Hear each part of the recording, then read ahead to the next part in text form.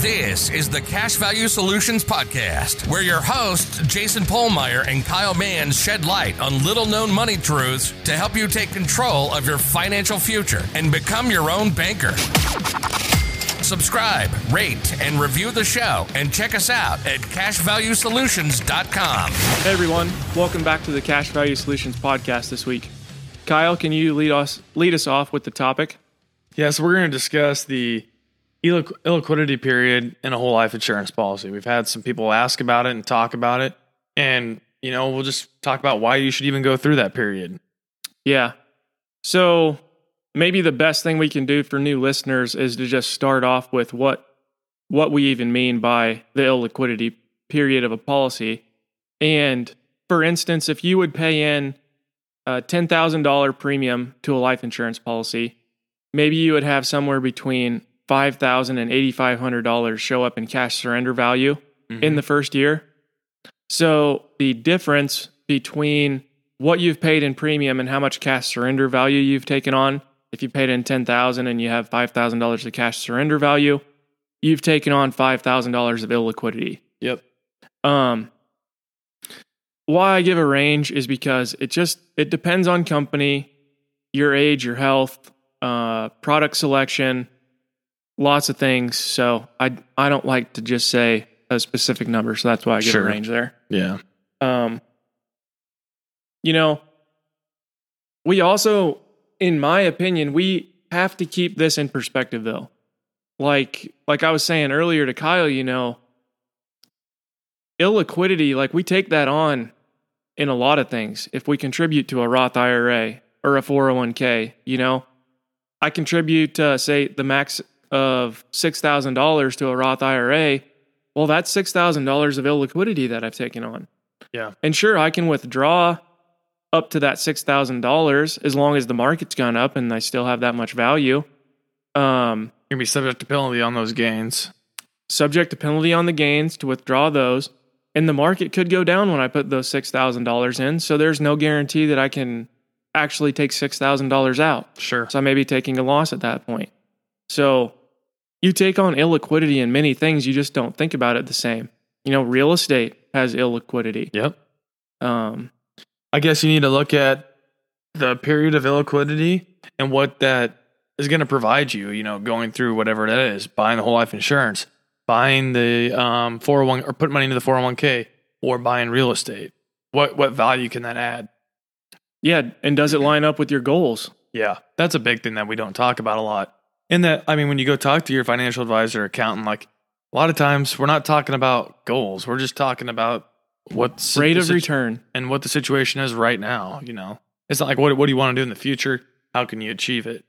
It's kind of silly that we go to those meetings and, we talk about how much money do you need to save and this and that and the other.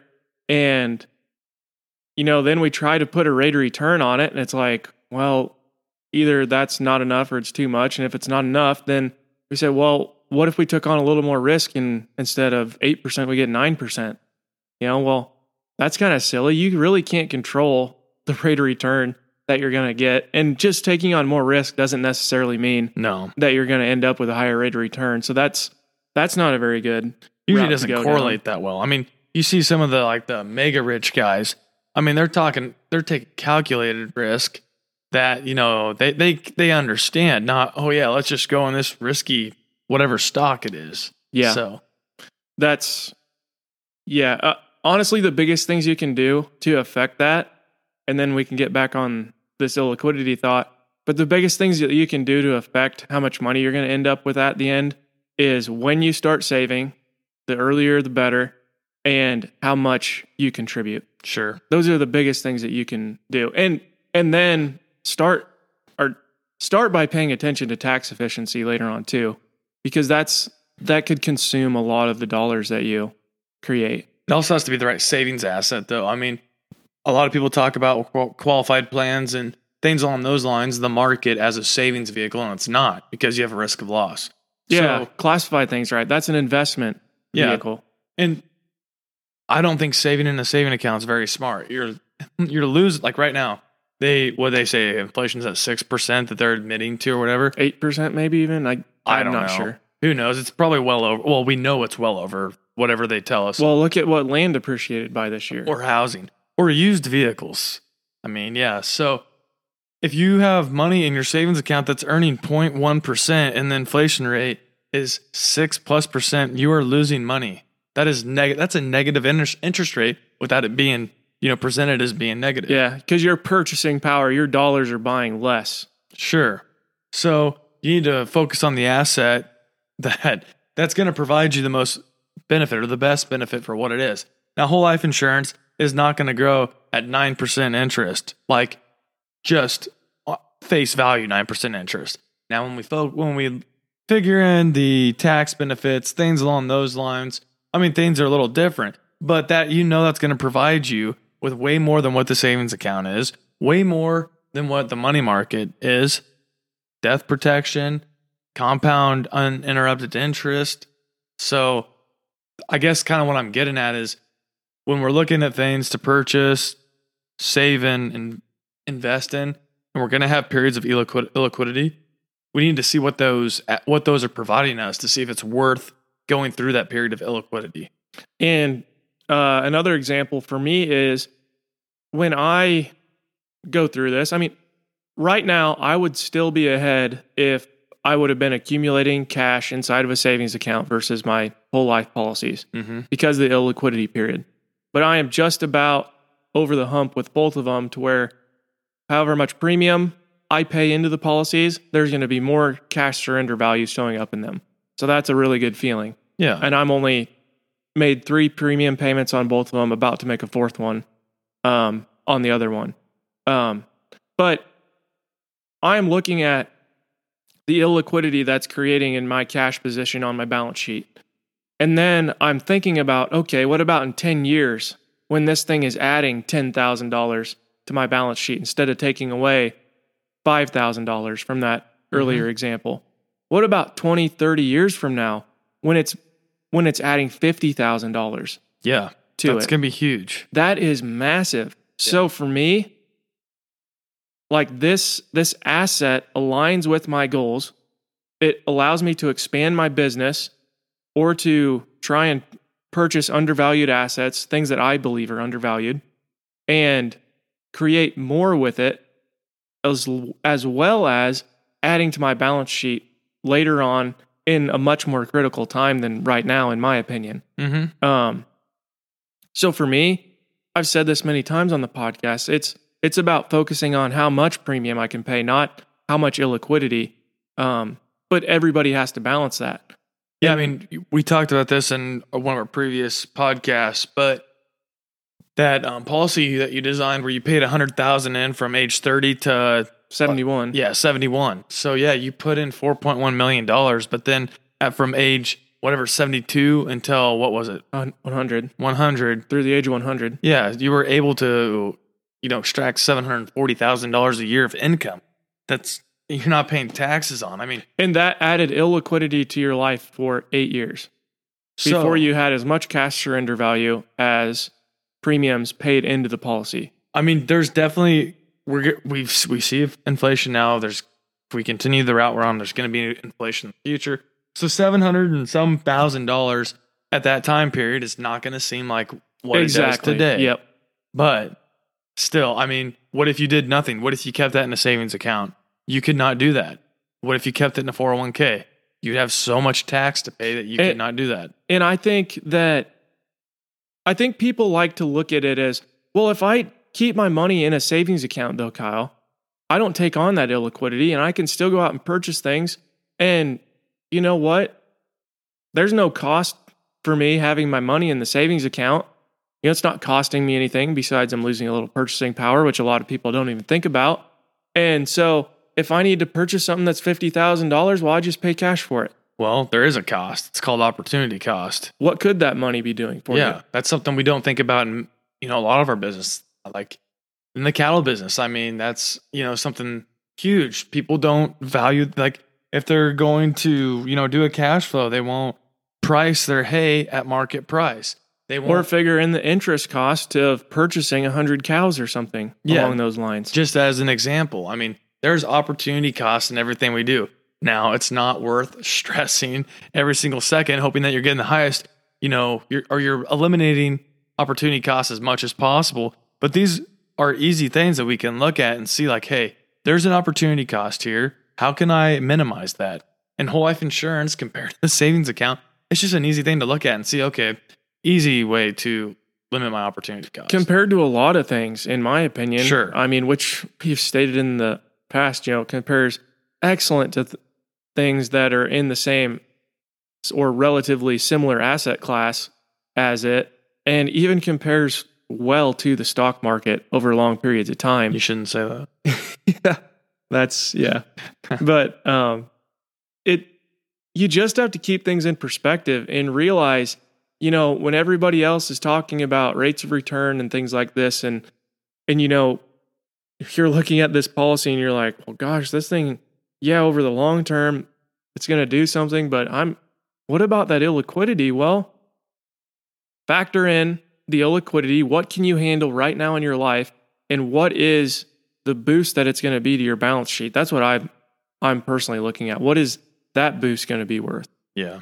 All along the way, I have my line of credit that I can use with Farm Credit, which I use every year to purchase things. I have my policy available to me to do business, and I have options. And I'm building towards a more stable future. And that policy can also, you don't have to take policy loans. You can collateralize it against a line of credit or, some sort of purchase. I mean, it doesn't just have to be, or the value isn't just in the aspect of being able to borrow the cash from the cash value. Last year, I looked into cash value collateral loans. So you can get, you can collateralize your life insurance policy and get loans from certain banks, and they will give you typically what is a lower interest rate than the policy loan. Mm-hmm. So it's another option for people that feel like too, when we're looking at borrowing from the policy that, well, that's too high, well, there's other options because banks know how valuable that these policies are and how safe the asset class is. So they're willing to lend funds at a high percentage to the policy at low interest rates, 3% or sometimes even under that. Sure.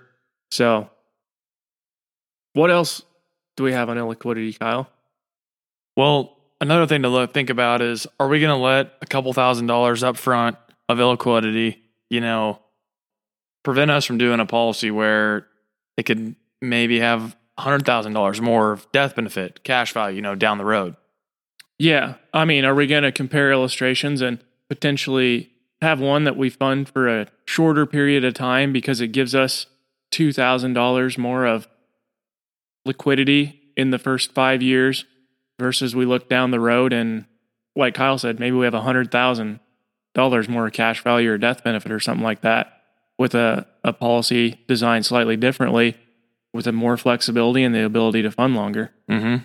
I mean, you got to weigh the options there, and I think hardly ever that, you need to, or you should choose the first option, with the $2,000. I mean, be realistic with yourself. How much are you actually going to borrow out of the policy? I can tell you that a lot of people, when they come to us and talk about IBC, they are extremely worried about taking out policy loans and how that's going to work. Very few of them have taken out a policy loan yet. Mm-hmm. They're still just capitalizing their policy. Mm-hmm.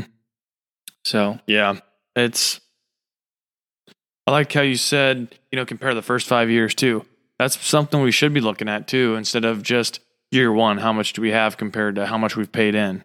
Do we have 80%? Do we have 70% of what our first paid premium is? Look over 5 years. I mean, yeah. And is the difference really that much? I mean, some people are pushing like the policy isn't designed right unless you have 80% or 90% of cash value compared to premium show up in the first year. And it's like, I would definitely argue that. So then we should also think about, we can look down the policy illustration, and we don't want to get too caught up in these illustrations either, because they're just illustrating what is happening today, but they give us an outlook anyways. And if there's a substantial difference in the illustrations between the two, regardless of what dividends do, there's going to be that difference too. So if it's substantially lower or whatever later on, it's gonna be that way. Yeah, and that's absolutely right about illustrations. But there was some guys in the insurance industry that did some 10-year reviews of policies that they have put in force that are on the books, and it was quite interesting because the companies that projected higher values than other companies were still the ones that were ahead of the companies that projected lower values, sometimes by significant amounts, depending on the company. Mm-hmm. And so while the illustration is just a projection, it's interesting how that study they did worked out. And yeah, the illustration just helps us see into the future a little bit, but it doesn't dictate what's actually going to happen, but the trends are useful to see. Yeah. And I like the illustration as well. This is getting a little bit off topic of the illiquidity. But it gives me a place to, we can conceptually talk with potential clients about how policies work. Sure. But then the illustration can be used to say, hey, here's the base premium, the PUA premium, the term rider, if it has one. These are the requirements of the PUA rider and such. And it's helpful to actually see that on paper and not just conceptually think about it too. And maybe we need to do a podcast just on illustrations, how to look at them and what's important, what's not. Yeah. I think that's a good idea. So, all right. Well, I think that wraps up this week, and we'll be back next week with a new podcast. See you guys. This was the Cash Value Solutions Podcast. Remember to subscribe, rate, and review the show. Check us out at cashvaluesolutions.com. And don't forget to tune in next week.